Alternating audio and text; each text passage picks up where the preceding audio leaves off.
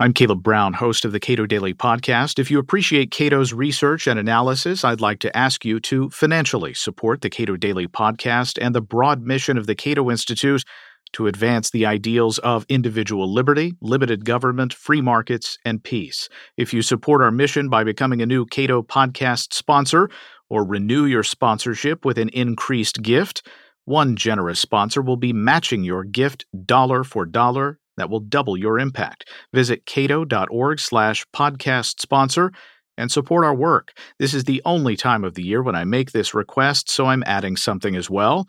If you support Cato to the tune of $1,000 or more, I will gladly give you a shout-out on the podcast, or you can designate an individual to receive all the benefits of that donation. Just visit cato.org/podcast sponsor to get started.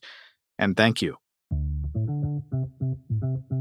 This is the Cato Daily Podcast for Thursday, December 24th, 2020. I'm Caleb Brown. As we approach the Christmas holiday, what's the state of religious toleration around the globe? Cato Senior Fellow Doug Bandow takes stock of some of the worst regimes when it comes to religious toleration.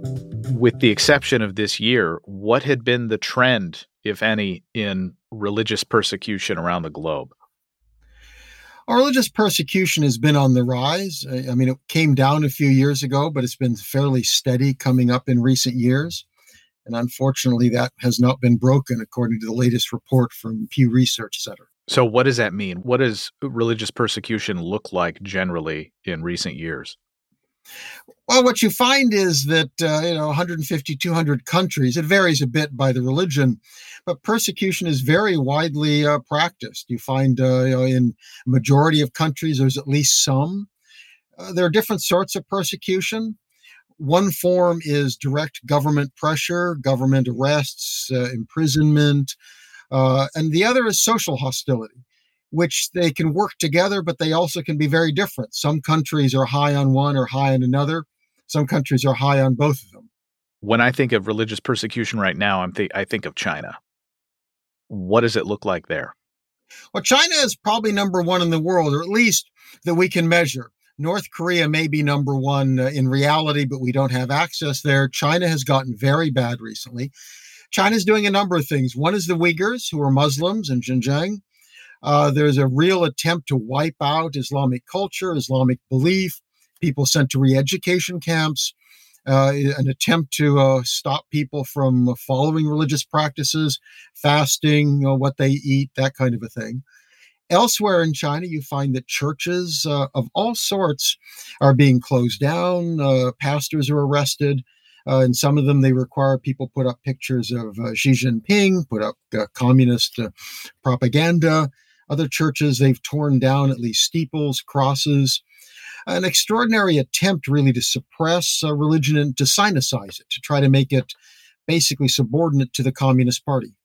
The Pew survey here lists some of the other countries that are worst on religious persecution: Iran, Malaysia, Maldives, Tajikistan, Turkmenistan, Indonesia, Vietnam, Uzbekistan, Burma, Myanmar, Singapore, Kazakhstan, Turkey, Azerbaijan, Brunei, Afghanistan, Kyrgyzstan, Pakistan, Laos, and India. What has been the nature of religious persecution from India? India is very much Hindu nationalism. It's been exacerbated by Narendra Modi's premiership. He has been active in Hindu nationalist activities since his youth. He was premier of the state of Gujarat, where there was an incident while he was premier. A couple of thousand Muslims were killed in rioting, by Hindus. It's very heavy Hindu on Muslim simply because Muslims make up a fairly substantial proportion of the population. But Christians and others also suffer, that there's a sense that to be Indian means to be Hindu. It also ties into the issue of cattle, that there's a kind of vigilante squads going after people who are thought to traffic in cows, to eat them, to sell them. And that's added kind of another element that's very religiously oriented, given the role that Hindus assign to cows. There are these two measures that Pew uses here, and the other one is essentially hate. that is social sanction against people within religious groups. How do those overlap? Well, what you find is in a country like China, there's not that much innate religiosity. So there's not a lot of hate. I mean, if you're a Buddhist or you're a lapsed Buddhist, or even if you're kind of a communist, you don't have a theological objection to people who are Taoists or Buddhists or Christians or Muslims. So there it's primarily political and governmental, focused by the state. A country like India, a country like Egypt, a number of the Muslim countries, the social hostility is also very high. Pakistan, where much of this is directed at other people because they believe certain things. And it can get very complicated because it can be Muslim on Muslim. The differences between Shia and Sunni are very real, very significant.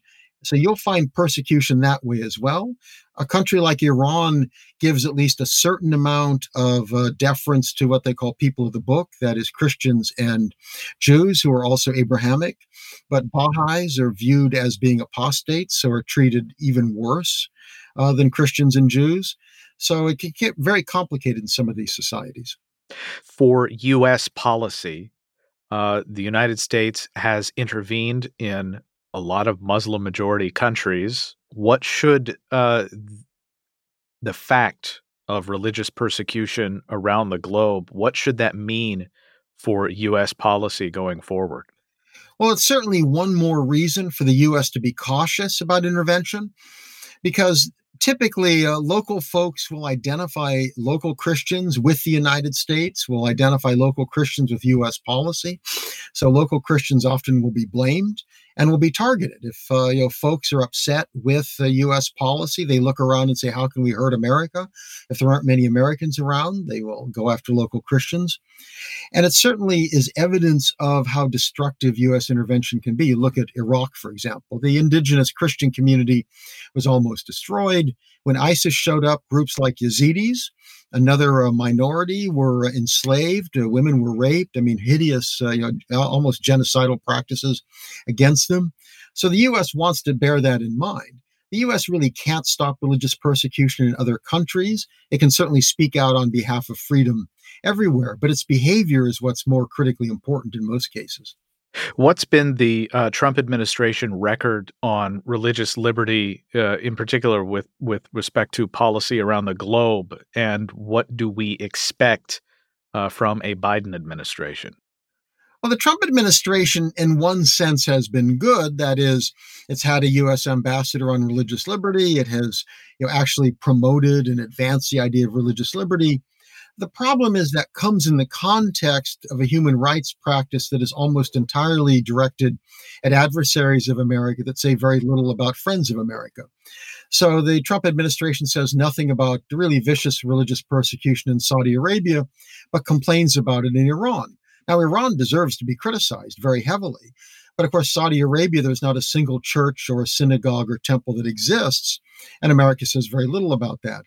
So the Trump administration, while promoting the concept, I think has been in certain ways ineffective in many cases because it's seen as purely political as opposed to principled. It's hard to know where Biden is going. Now, Biden is a believing Catholic, and he and the people around him, Antony Blinken and others, seem very committed to human rights. So my hope is that they will take a broader and a more consistent view that will treat religious liberty as another human right, a very fundamental one, and will promote it and not use it as a political weapon the way the Trump administration has. Doug Bandow is a senior fellow at the Cato Institute. In this season of giving, consider becoming a Cato podcast sponsor. Visit cato.org/podcast sponsor.